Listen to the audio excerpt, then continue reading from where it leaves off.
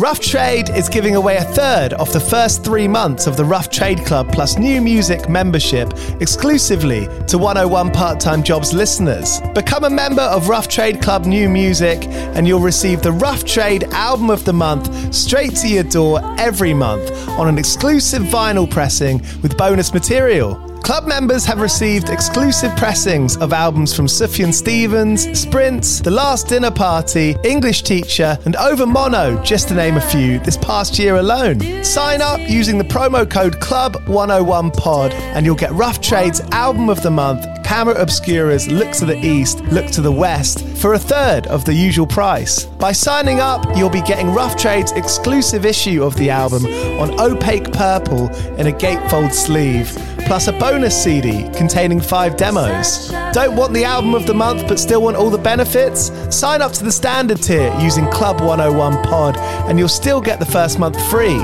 You'll also get free shipping on all orders, 10% off at the bar and on secondhand vinyl in store, and exclusive access to sold out Rough Trade events. So don't hang around. Head to roughtrade.com/club and sign up with the code CLUB101POD. That's CLUB101POD and claim money off Rough Trade's Album of the Month today. This offer is for UK residents only.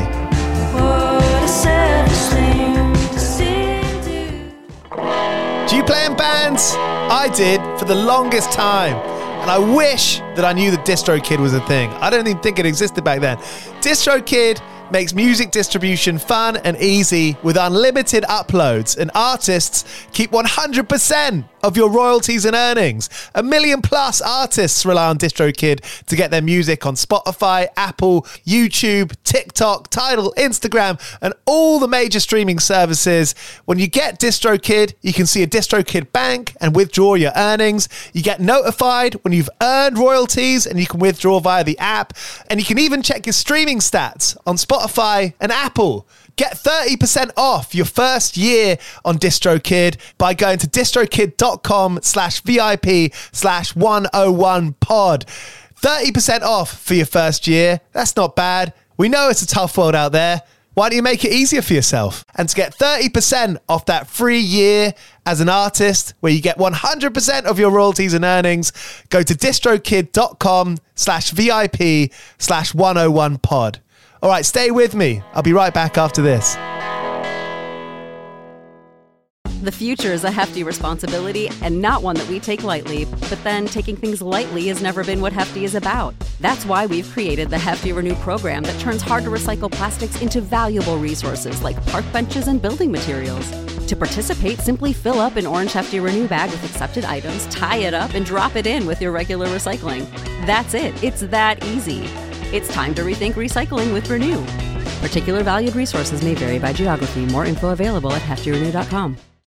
The headlines remind us daily, the world is a dangerous place. The elites in charge say everything's fine, stop noticing. But you know better. And your gut knows that time is short to prepare for a world that is 4 missed meals away from chaos. My Patriot Supply has helped over 3 million families become more self-reliant and is the company Americans trust to prepare. Go to MyPatriotSupply.com and secure their best-selling 3-month emergency food kits. Each contain delicious breakfasts, lunches, and dinners, averaging over 2,000 calories per day.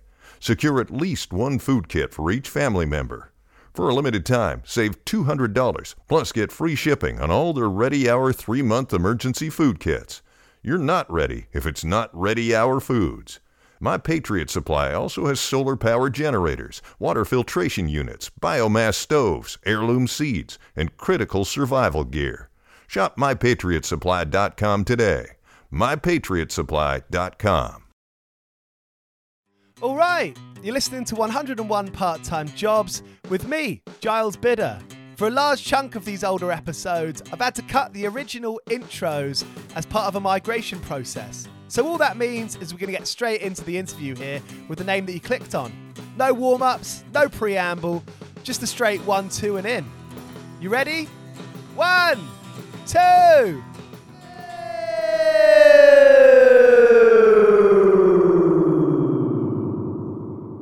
Hi, welcome to 101 Part-Time Jobs. I'm Megan Tinsley and this is the episode with Honey Joy. Giles is my overlord and now here we go. All right, so it's 101 part-time jobs. Usually I speak to other people who I don't know so well. And now we're, with 3 other people, and we all know each other very well. We grew up together. In fact, I'm quite hungover this morning. And you know, the exact feeling I have right now is when we used to have a band practice for our teenage ska band on a Friday night. And we used to wake up at 8 o'clock a few towns across. And my mum used to come pick me up at 8 so I could start my supermarket shift at Waitrose.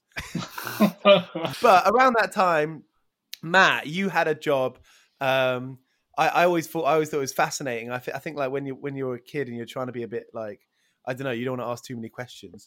But I always thought it was so funny how you worked at a what is it when you go to a restaurant and secret thing? What's it called? Mystery customer. So That's I it.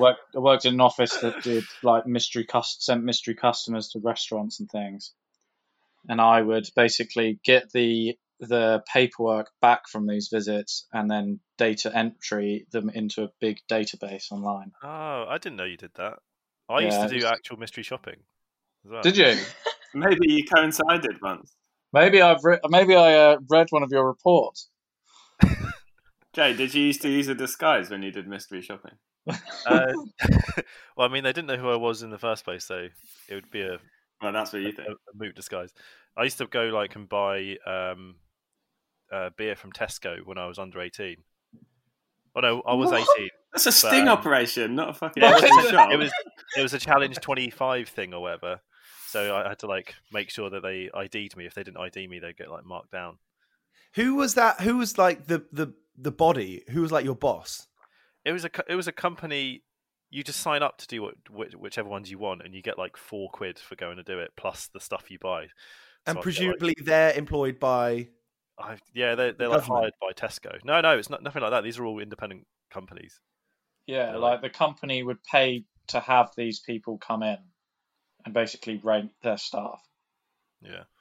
Right, so they're kind of like they're kind of working against their own negligence, I suppose. Yeah. Basically. But, Nice. I mean, it was a solid job from what I remember, Matt. I just remember you used to disappear into an office in Berkhamsted for a few hours, and you always had a bit of money. It was great. You didn't have to work in a supermarket like everyone else. No, I used to just sit there listening to my music and then clock in, fuck off when I was done.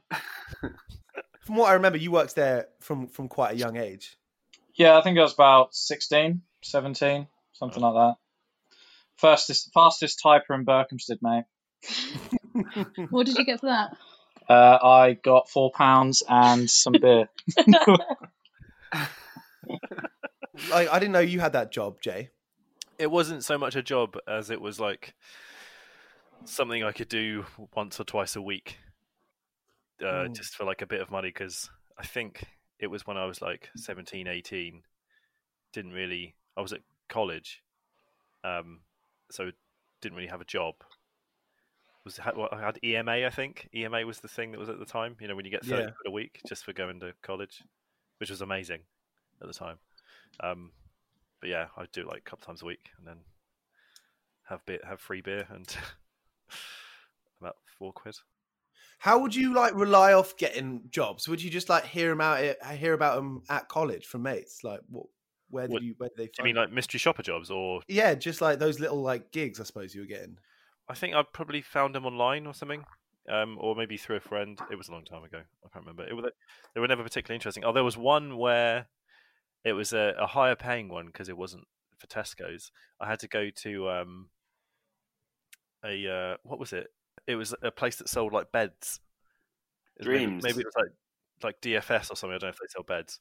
And I had to pretend that I was going to buy a bed, and I was like this like ratty like 17-year-old skater going like, yes, I'd like to inquire about this £600 bed. Yeah, and I fucked it up because I couldn't remember the name of the guy that was serving me, so I didn't get paid for it. Oh, no. That's quite a duty on your part to be like a 17-year-old and like be an actor. Yeah, it was kind of fun. It was I think that was part of what drew me to it. It was kind of, with espionage. Yeah. Voyeur. Espionage, yeah. Yeah. It was Joe, I can't actually remember you having a job when we were teenagers. I worked at the big posh hotel in Watford. Oh, the Grove. I worked at the Grove, yeah. White gloves, fucking waistcoat. White gloves? Yeah, whole shebang, man. It was super posh, and I worked in the meetings team. So the meetings and events, like catering. So it was all basically conferences, and it was really fun. To be honest, it was basically. You need to give some context of about how fancy this hotel is. Who's been there? So I served a variety of minor and some major celebrities. The best one was the England team. I got to serve a buffet to. That was quite fun. But mostly it was conferences and huge weddings, which was quite good. And they just employed. Did he stay there? Maybe not in my era. They had the big the Open golf tournament there, and that was a big deal. But again, not my era. But did you have to, the small amount of times I've been to somewhere posh like that, I always feel slightly sorry for people working there or in any hotel, I suppose, actually, because it's kind of your job to just shut up and do your thing. 100%. Pretend like you're not there. Yeah. And you have to be very overtly kind of subservient, showing people around and being really, really overly polite, which is fine. But the workforce, it was kind of split 50-50, with half of us being idiot 16, 17-year-old sick formers from the local area, fine. And then the other half being people who work there full time, who fucking hated it more than anything in the world. So we would rock up after school and do a 6 p.m. till 11 p.m. shift and just basically piss around, kind of serve people, and then go home. And then the people that had been there all day and just who worked there properly just were soul destroyed. So it was a weird kind of dynamic on the workforce. Yeah. I find quite often in those jobs, you get people like you at 17 who's just there on the weekends or a couple of nights in midweek. And then you get the people who are old, who are just lifers there. Yeah. It's difficult. But, made some good friends with those people and they were quite interesting. But, the majority were just idiots from the local schools. And Megan, we all know you as working as a nurse in the NHS. I mean, when we met, however many years ago, you were doing that. You were studying to do that. Yeah, so I worked in a pub when I was studying to do nursing, which was pretty bland. It was just your average pub. But before, I did a bit of I was a chambermaid when I was 14. So I'd make bed. That's young. I know. I got £2.60 an hour. What's a chambermaid? Isn't that like a medieval barwoman? I'm just imagining some get up that I had to wear. No. Yeah, that's what coming to my mind. You got lederhosen. I'm washerwoman outfit in Southampton. Well, no, it was in the New Forest, darling. And it was this hotel that was it was a golf course. So it was quite fancy. And no, it was a chambermaid, which just meant that I cleaned the rooms, made the beds, cleaned the bathrooms, that kind of thing. Did you ever find anything gross in there? No, I remember finding a dildo in the bin, and I was like, "Why is it in the bin?" Why was it in the bin? It seemed a bit of a waste. You can use this again. Maybe it broke. I'm assuming so now, but I was like, "What?" It was quite a good job really, because you'd smash through all the rooms and then you'd sit on someone's bed and just eat the biscuits and watch Friends in the morning until it's time to go. Yeah, I had a similar experience at the hotel. If it was quiet and you didn't have anyone to serve, you just had to polish silverware, but you just used to go and sit in the rooms and watch MTV on the big TVs and just sit there for 3 hours polishing silverware. It was great. Working at the pub, it's if there's always something to do, and that is cleaning glasses. Even if you think you've done everything, you have to then clean some glasses. Yeah, of course, yeah. But sometimes those shit jobs are the good ones because you get to just chat and not think about anything. Did you ever get OCD from doing the same thing over and over? In what way? I don't know, cleaning glasses. You count the amount of sides you do or whatever. I don't know. I got really particular. This is giving us more insight into your life, Giles. Well, yeah, but I can't be the only one. I got really particular about the folds in the bed, when I was making the bed. If that makes sense. This is exactly what I'm talking about. Yeah. Completely. And I've continued that on into nursing. And home life. Because what's your concept? Do you count the folds? No, so I don't think it's OCD because there's no like counting or obsession about like how many times I do something, but it's the way in which it's done. So doing the folds the right way. Yeah. So I think it's just a particularness. And also toilet roll. The whole thing about does the toilet roll hang over the top or come underneath? And that comes from being a chambermaid. Over the top though, right? Huh? Over the top. That's like the yes. way. Yeah, always. No one wants it underneath. Yeah. So I've got this theory. It's not too far out of a theory, but my stepdad, who you know, Sean, is like a lovely, lovely man, right? But if you try and do the washing up in front of him, he just loses his shit because he needs to do it his way. Yeah, because he just needs to do it his way. And it makes me think, like, I think we all have this thing as we get a bit older. We have the ways that we do things. Yeah. Yeah, of course. And I think that's just like human nature. It's habitual. And it's the right way. Yeah. No one else can tell otherwise. I remember the first time I saw Matt chop an onion and I was like, oh God, this is bad. Oh, no.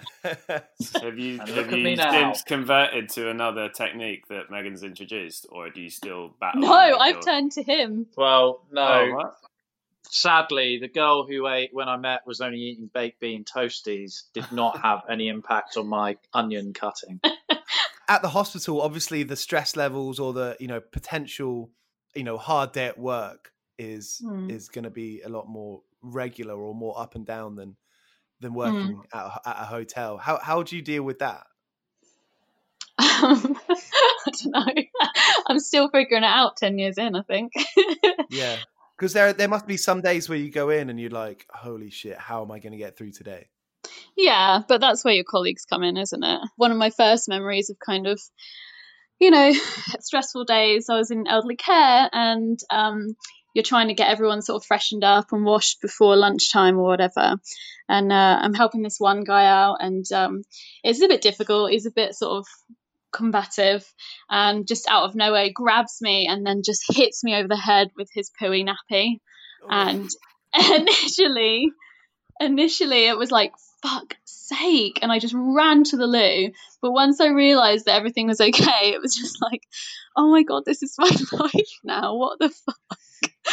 So what can you do in those situations? Because I suppose you're the authoritative figure there. In a way, but you are a caring profession, so there's nothing like you don't tell people off or anything. Like he wasn't completely able to make his own decisions, so it's it's one of those things where you just have to just recompose yourself, laugh about it, and carry on. And that was it. And that was one of my first memories of working and being like, okay, this is a wild ride. There's no HR that you can go to. Yeah, people really. With all my nursing stories, and you all know this, sometimes you forget your audience. You can tell people and people will be like, yeah, that's really funny. Or they just look at you so horrified. And then, or you just bum out everyone and suddenly the room turns really sad. Have you developed any kind of ways, any kind of, I don't know, like mottos that you tell yourself or maybe something that you read before you go in to just kind of help prepare yourself, I suppose? It really is just kind of get on with it with your colleagues. And I don't know, there's just the one superstition that I honestly think is nationwide, that nurses or healthcare professionals will never use the word quiet because there is money. Yeah, quiet. If you say, oh, today's quiet, or oh, it seems a bit quiet, honestly, there is something happening as soon as you say that word, it goes mental. So although there's no motto that keeps us like cheerleading or whatever, there's things that you all know as like a team not to say because it all goes to shit. Have you experienced that in real time? Yeah, absolutely. And I don't believe that sort of shit most of the time. I didn't believe when I first started, people were like, oh yeah, full moon, everyone goes a bit nuts. And I didn't believe it. And then, do enough full moon night shifts and it all goes to shit. And It is interesting. I think so it's been really hot this week, and in the last 2 days especially, it's been really kind of boiling hot. And I've noticed on my road, people have been a bit crazier. Yeah, it's definitely a thing, isn't it? Definitely. Yesterday on the way while I was walking back home, there was like a traffic light and some driver didn't go through when she could have done. I don't know. The person behind them was just like beeping relentlessly, ended up mounting the pavement, going alongside her. I called her a bitch and then sped through a red light, causing like near accidents. It was fucking gnarly. But I remember you said to me before, Meg, that it's kind of inverse in hospital admissions. I think maybe you were probably talking about cardiac stuff specifically, but people don't go to hospital when it's sunny because they want to go to stay out in the sun and like have a good time. And then when it gets bad again, then all these people come in that should have been there 2 days ago. So that was in A&E when I was working in A&E. Sort of weekends and really sunny days would be really quiet. And then like as soon as like Sunday night, Monday morning, suddenly people didn't feel too well when they're on their way to work. It just kind of happened like that. And similarly, over Christmas for cardiac stuff, it will be really quiet because people will think, oh, I've got indigestion. And then a few days of indigestion, they'll turn up to hospital and be like, oh no, yeah, there's something wrong. You shouldn't have stayed at home eating loads. You must have had it in the past where someone's come in and you're like, wow, this is like a big problem. And does it, and does it scare you when something like that happens? Like, do you ever feel like you're, I don't know, in over your head? Yeah, definitely. I like whenever you're put in a situation that's new, it's a bit over your head. And especially if you're like in charge of the unit or something like that, if you're the most senior person on, that can be quite scary. And that's when I'm sort of my quietest, but probably best at my job, because you just get on with it and you just go into a zone really when everything's hitting the fan, especially if you're in charge and you realize that you've got years of experience and things just pop up in your mind of how to deal with things that you would never knew you would think of, and you just kind of get through it. And I think that's why teamwork's so important in nursing. But yeah, you just get through with it and just kind of keep going. And it's, it depends on the team that you're with and who you're working with and knowing people's strengths and stuff. But yeah, I think I was talking about as well, like seeing those situations, how it can be kind of difficult, but ultimately it's always nice to be reminded that you don't know everything, and life's pretty fragile, and just appreciate everyone. But I was saying as well, poor Matt has to listen to my stories when I come home, and it just bums him out sometimes. Sometimes it does, but sometimes it's also quite interesting.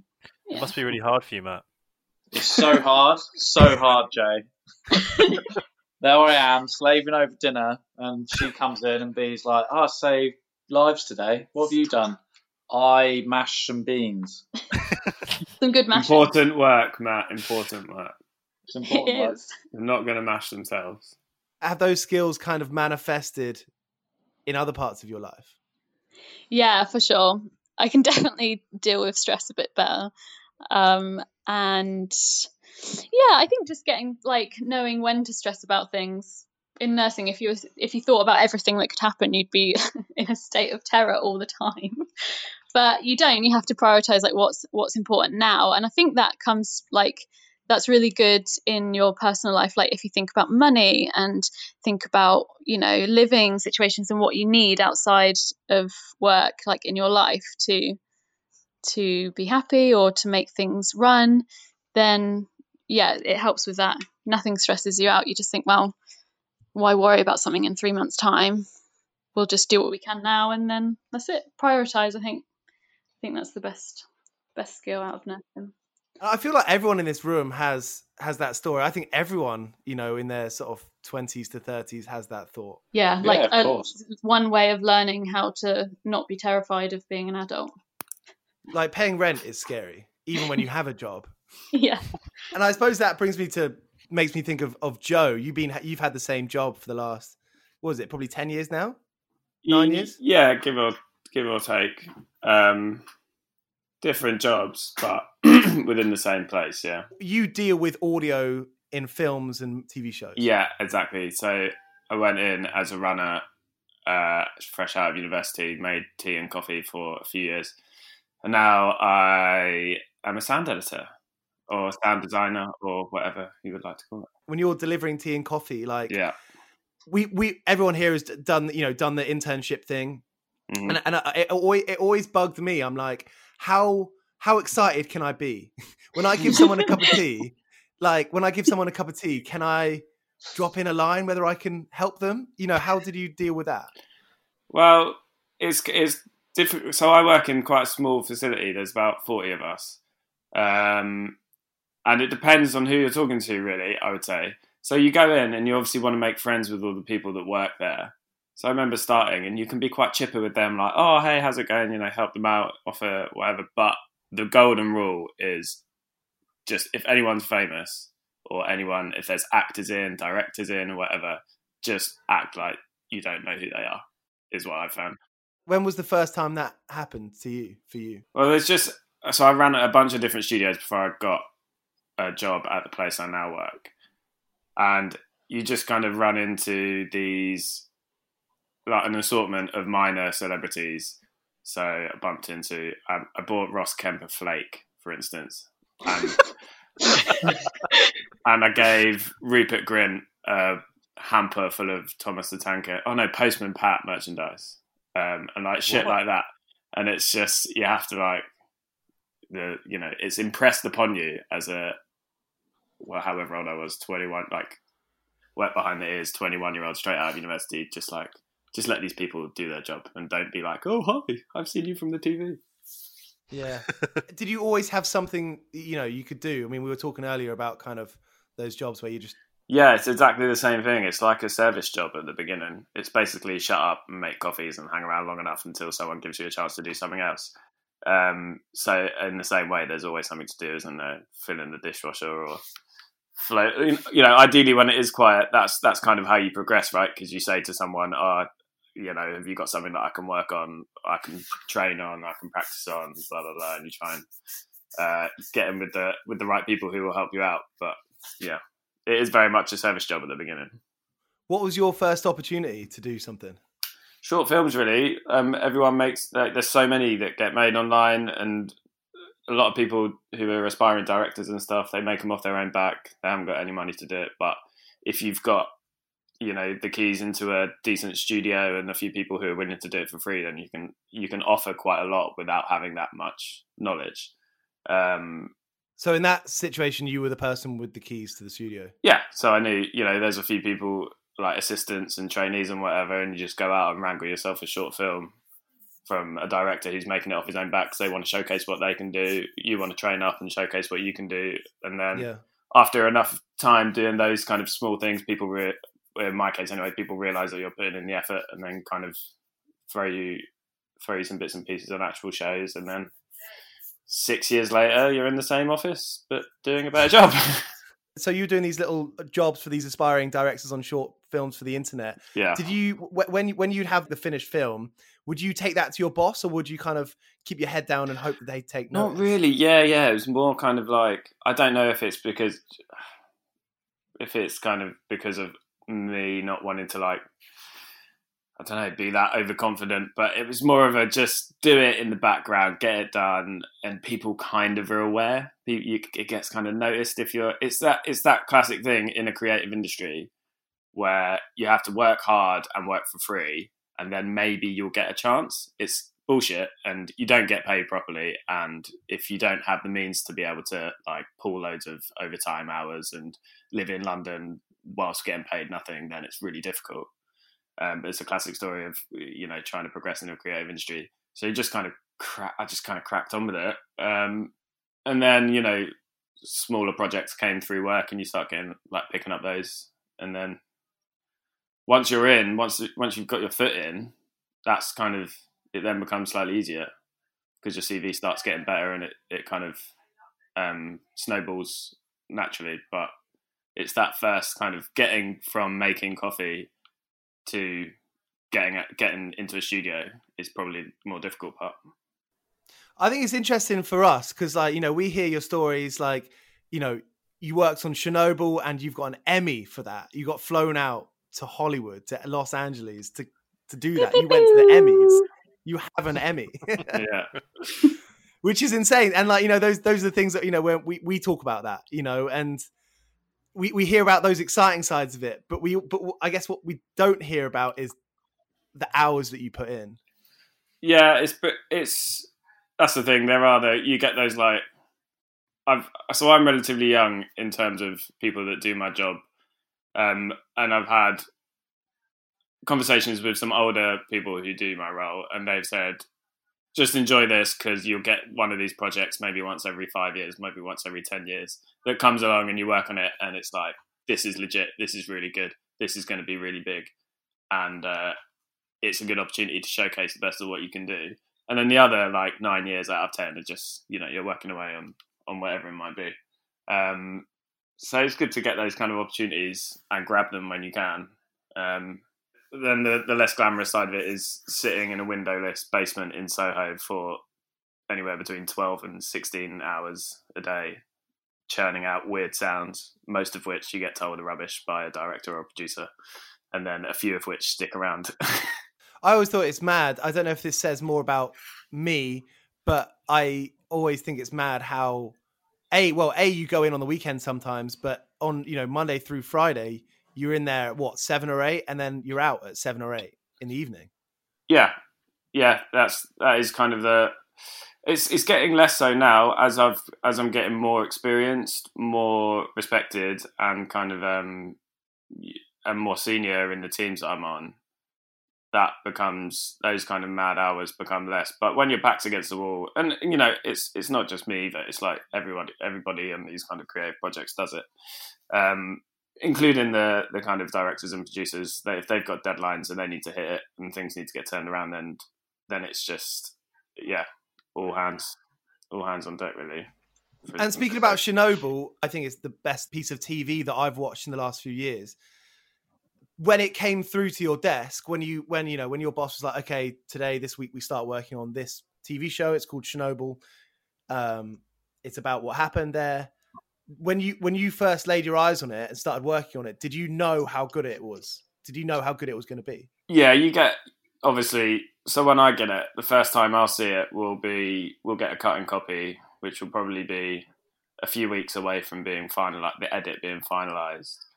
It'll obviously have no sound in it. A lot of VFX will be missing. The cut won't quite be right, so it might be a bit clunky in places. But the bones of it. So sorry, you'll get it with no sound. We get it with sound, but without anything kind of edited or mixed. So we'll get kind of the raw microphone sounds of all the dialogue, and then we'll get cutting copy effects. So they'll put in temporary effects for things that need to be there for the show to make sense.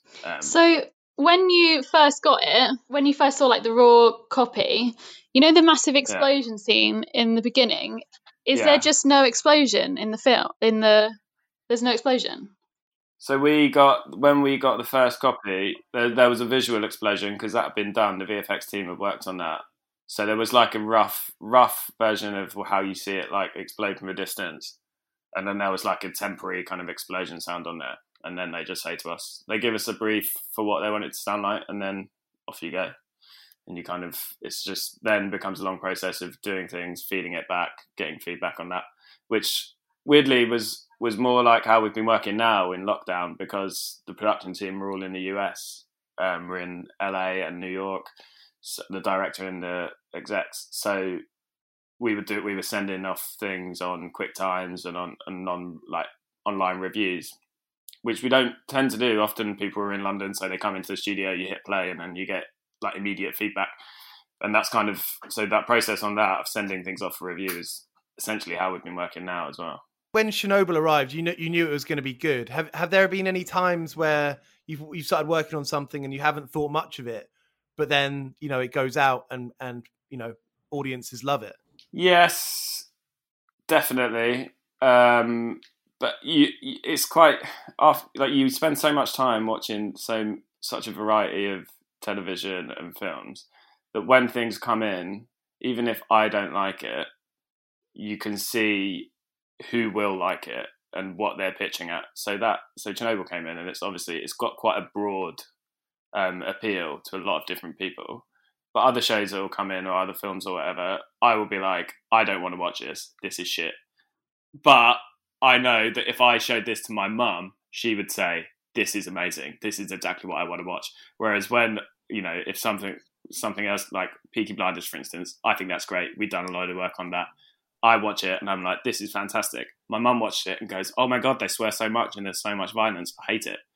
So you kind of learn to see, even if you don't like something, you learn to see the appeal, like what it's punching at and who it's punching at and what the appeal will be. And then obviously some things are just objectively bad, but hey, everyone's trying their best. How many times have you done some work and your boss or, whoever the people are, approving it for you, how many times has it been where you think that you've done quite a good job and they're like, nah, Joe, no? So often it's probably one of the biggest lessons that I had to learn in the first 5 years or whatever of your career is just to not be precious about work that you've done. You'll spend days putting a sequence together, whatever it might be, and then you'll sit down in the studio and hit play, and this thing that you've created, that you've poured everything into, will just be torn apart in front of you, and they'll say, we don't actually like this, and you go back and do it again. And it's shit, but and at first, the first few projects, you get really attached to it, and so you kind of do this thing where you change it because they want it changed, but you don't really change it. You keep the fundamentals of it because you think it's a good idea. And like the hardest lesson to learn is actually it's much better to just screw it up on the ball, delete the file, and start from scratch doing what they want, because you can be precious about it, but it's just going to be painful later when they say you should have changed it more. But what happens if you don't really understand what they mean? Well, that's the difficult thing about sound is that it's quite hard to explain a lot of the time exactly what people want. So you have to interpret things, and you learn the kind of the language that people use to describe the things that they want, which often will have nothing to do with sound.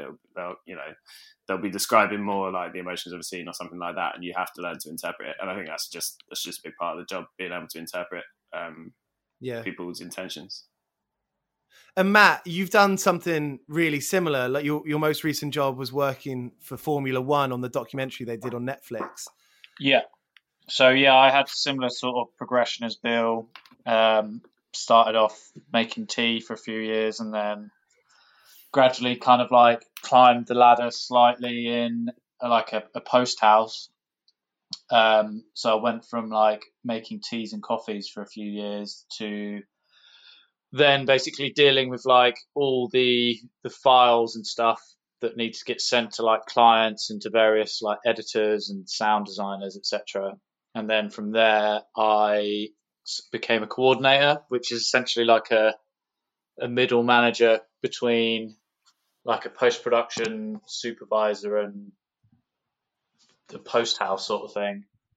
So I'll basically like oversee kind of like the whole project, be it like editing video, sound, grading, everything, and just kind of making sure everything gets delivered on time, basically. I think it's funny because it's so random, that journey, isn't it? Maybe it can take one chance interaction with somebody in the elevator for you to get your next job. Oh yeah, Matt, that's literally it. Yeah, I just became really friendly with like my boss, who became my boss. Sorry, I got really friendly with him when we worked together for maybe a year. Was that as runners? No, I did meet him when I was a runner, and then he was like slightly more senior to me. We kind of like always got on, and then he left where we were working and became a post supervisor. And then, a few years later, he was just offered me a job because he. Don't you think that's so funny that literally your livelihood is based on these kinds of little meetings, these little chances? Yeah. It's just literally right person, right time sort of thing. And,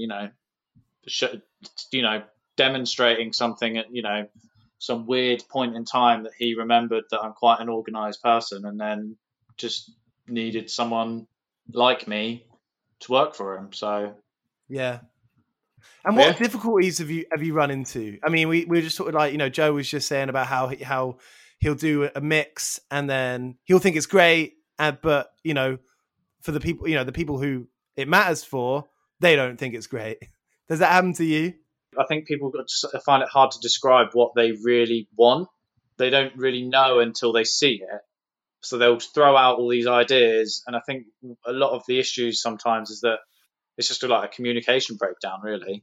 Yeah. Like so many times on like the last show that I worked on, it would be a director would come in, ask for something done a certain way, the editor would go away, do it, and then the next week the director would come in and be like, why the fuck do you do it like that? And they'd be like, I've done it exactly what you asked for. There's this weird level of bureaucracy in that, isn't it? Because everyone's trying to impress each other. Yeah. But everyone also can have very strong opinions. Yeah, and it's quite like, I think when you kind of get editors and like sound designers like Bill, I think they're quite happy to just kind of do whatever, gets the job done essentially.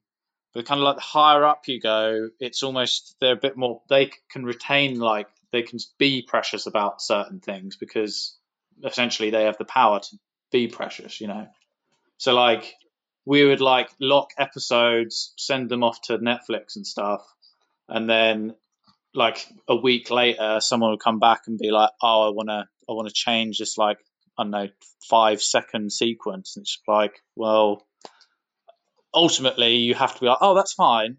But deep down, you're like, that's me not going home at like 6 o'clock tonight. That's me staying all night so you can change some 5-second sequence that no one's really going to notice. Yeah.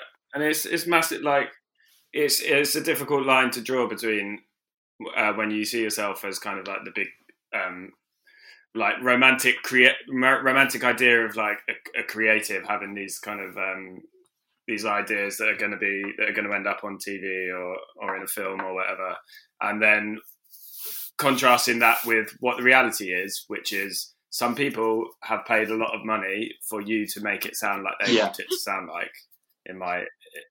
So what they say goes, and if they don't like something that you've done, then you just have to shut up and do it. Which is kind of contrast to the whole idea of why people do jobs like mine, which is because they want to be creative and interesting. But ultimately, someone's paying the bill, so they get the final say. And Jay, like you work, I guess most of the jobs I've known you to have are kind of customer facing. Has that kind of had to make you think in a different way? I mean, it definitely gives you like, I guess for lack of a better term, people skills, which I think is shorthand for, patience and realizing that the majority of the public are not very nice, especially if, you're calling them up to try and sell them something, which is, a lot of the jobs I've had have been like telesales, soul destroying shit. And I think in the public places, especially with telephone. Do you think, Jay? So you've done those kind of jobs so that you could essentially spend your entire 20s going on tour, where surely you see like the opposite of the worst side of people, because when you're on tour, everyone's quite nice. Really, is that true? Like people let you stay in their house and they feed you, and they're kind of generally being cool. Yeah. I guess throughout most of my 20s, I saw the two extremes of the human condition in terms of like horrible, really horrible people being very mean, and then like the nicest people on the planet who will make you breakfast and put on your band. It's a weird dichotomy, I guess you'd call it. Very hot and cold. Was that quite? I mean, it's so up and down. How did you sort of deal with that? You learn to kind of shut down for the day job, which isn't healthy. I've come to realize. You kind of you have to try and like numb yourself and just become a robot to get on with those kinds of jobs. This job in specific I'm talking about is a PPI call center I used to work in, which I basically ring you up and say, "Oh, we've got some a PPI rebate or whatever for you," and they're like, "Oh yeah, do you?" And I'm like, "In reality, no, I don't. I'm just reading off a bit of paper." And it was crooked. You're a pretty ethical human being, I would say. And this isn't a criticism, but having a job like that where you feel your words crooked. It's funny, like with that particular job, when I started it, I was like, because the way that they sell the job to you, because they'll hire anybody and just tell them it's, you know, you can earn commission or whatever. I was like, cool, I can earn some extra money, which means I won't be skint halfway through tour. And then you get a couple of months into the job and realise that this is, you know, with PPI you were doing something that people could do themselves for free, but we were charging 40% on what we get them, which is like fucked thinking about it. I mean, I knew at the time it was kind of fucked, but it was a job. I needed it. So I guess that's part of the territory, especially in living in Brighton where there's no real industry here apart from tourism. Those are the kind of jobs that you get. You get call centers and you get cafes. That's pretty much it for, you know, day jobs. And yeah, it was just, I think it was the shutting down part I got quite good at.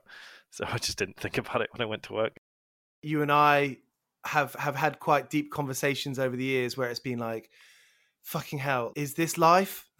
Working these shit jobs to go on tour, but then am I really enjoying my life? Am I doing the right thing? But I feel like you've remained generally positive about that. Yeah, I mean, it's, you know, it's always having something to look forward to, isn't it? And when you've got a tour a couple of months down the line, you're like, oh, it's going to be really good. Can't wait to see this band every night. It's going to be great.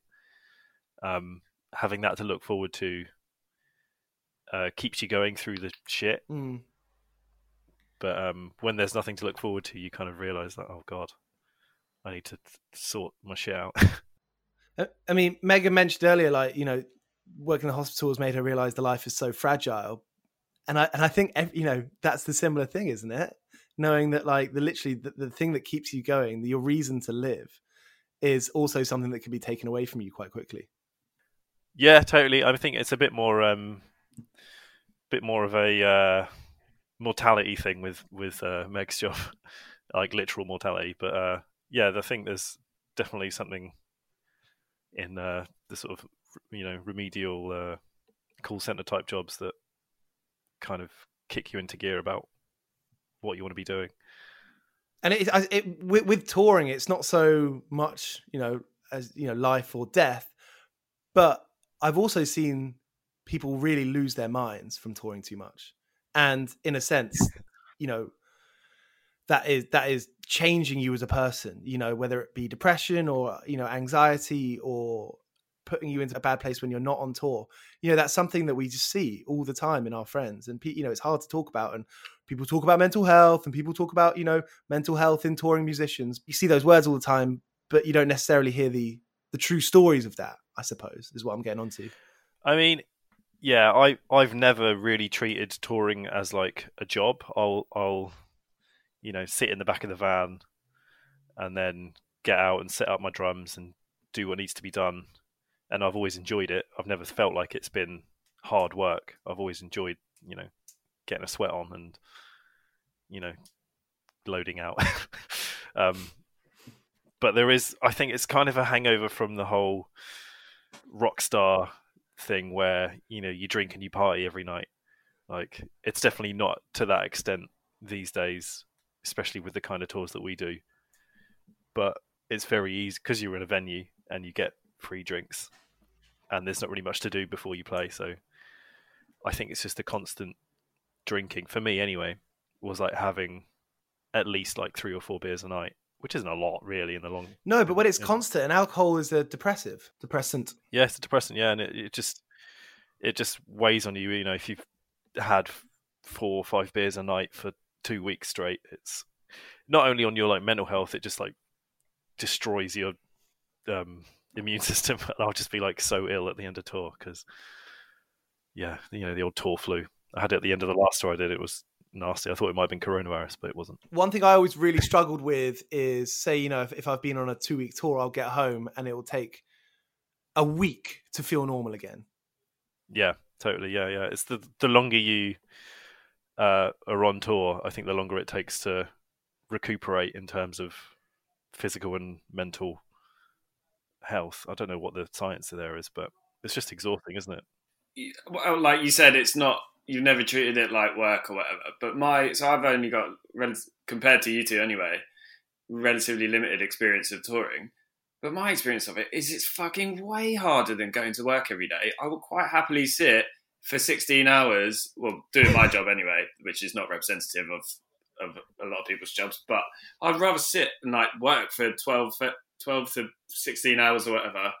Fucking touring's hard, man. You get up and you're on straight away. Fuck, where are we going? What have we got to do? What time have we got to be there? Got to drive for 6 hours. And then you get there and then you're kind of always in this state of being on, but not being on at the same time. You have to be thinking about stuff, but you often don't actually have to be doing it. So you're never quite resting because you're like, oh, we're in like Leeds and we've got to go to Brighton tomorrow or something. So you're always kind of got these things coming over the hill and on your mind, and it just drains you, and you're so tired from it.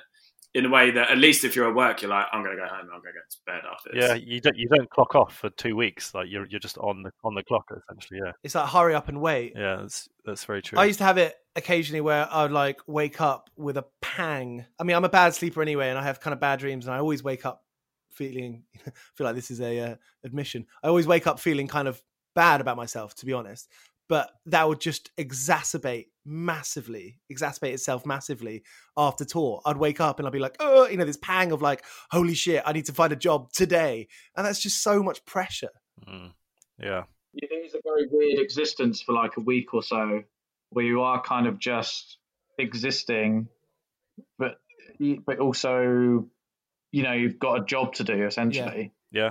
It's weird. It's not really like a set routine, but there is, you've got to get up, you've got to get to the venue, you've got to, I don't know. There's like an air of monotony, but not. I think the thing that I've found more tricky about it is that when my mindset going into whenever we go away is I'm away, I'm on holiday. Like, I'm going to party. So when the last no shit, Joe. The last UK tour that we did, we got 3 days in, played Nottingham on a Monday night, and had been fucked on Friday, Saturday, Sunday, and Monday night, and had gotten up, driven every day.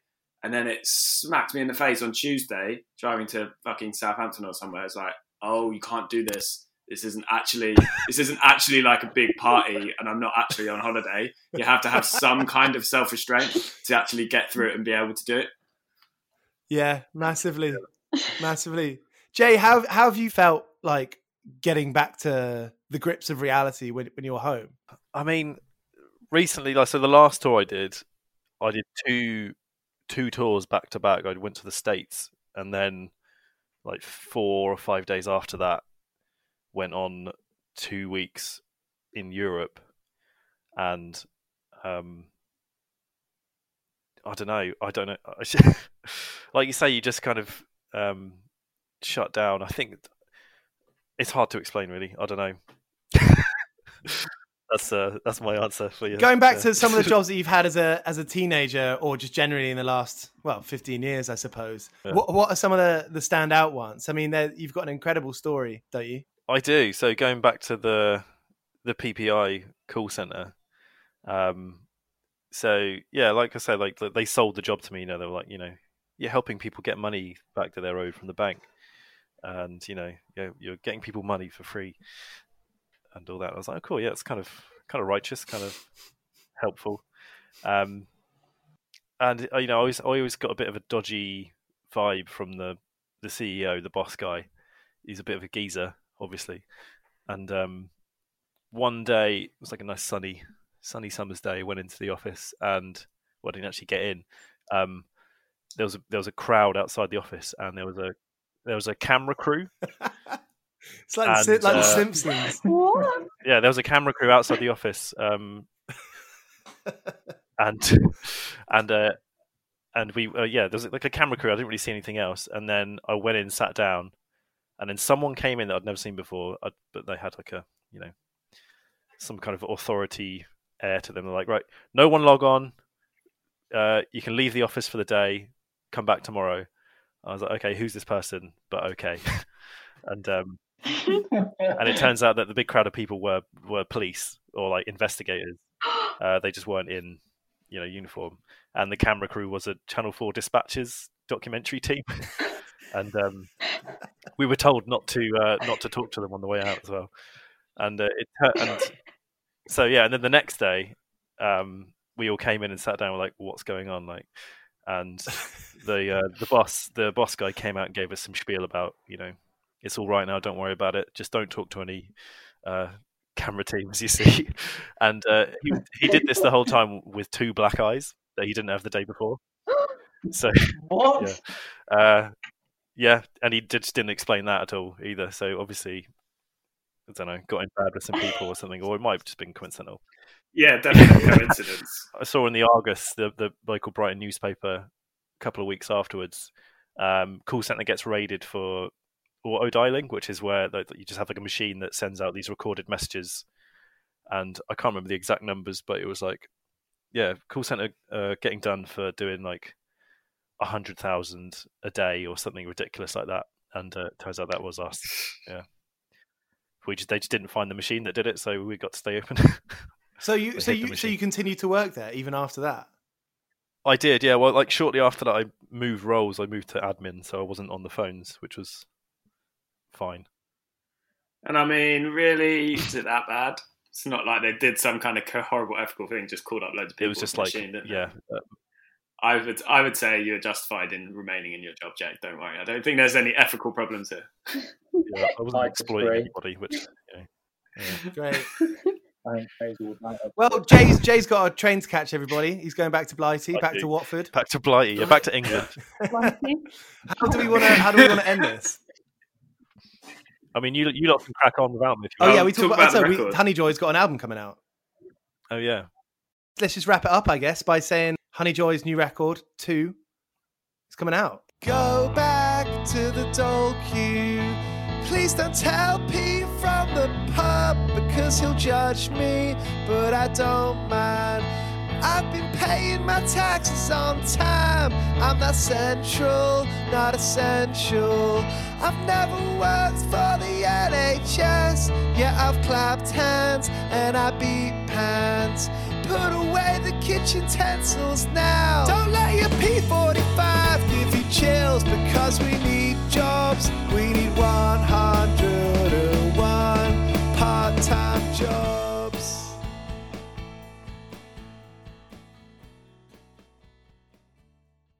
It is Ryan here, and I have a question for you. What do you do when you win? Like, are you a fist pumper, a woohooer, a hand clapper, a high fiver? I kind of like the high five, but if you want to hone in on those winning moves, check out Chumba Casino. At ChumbaCasino.com, choose from hundreds of social casino-style games for your chance to redeem serious cash prizes. There are new game releases weekly, plus free daily bonuses, so don't wait. Start having the most fun ever at ChumbaCasino.com. No purchase necessary. VGW Group. Void where prohibited by law. See terms and conditions. 18+.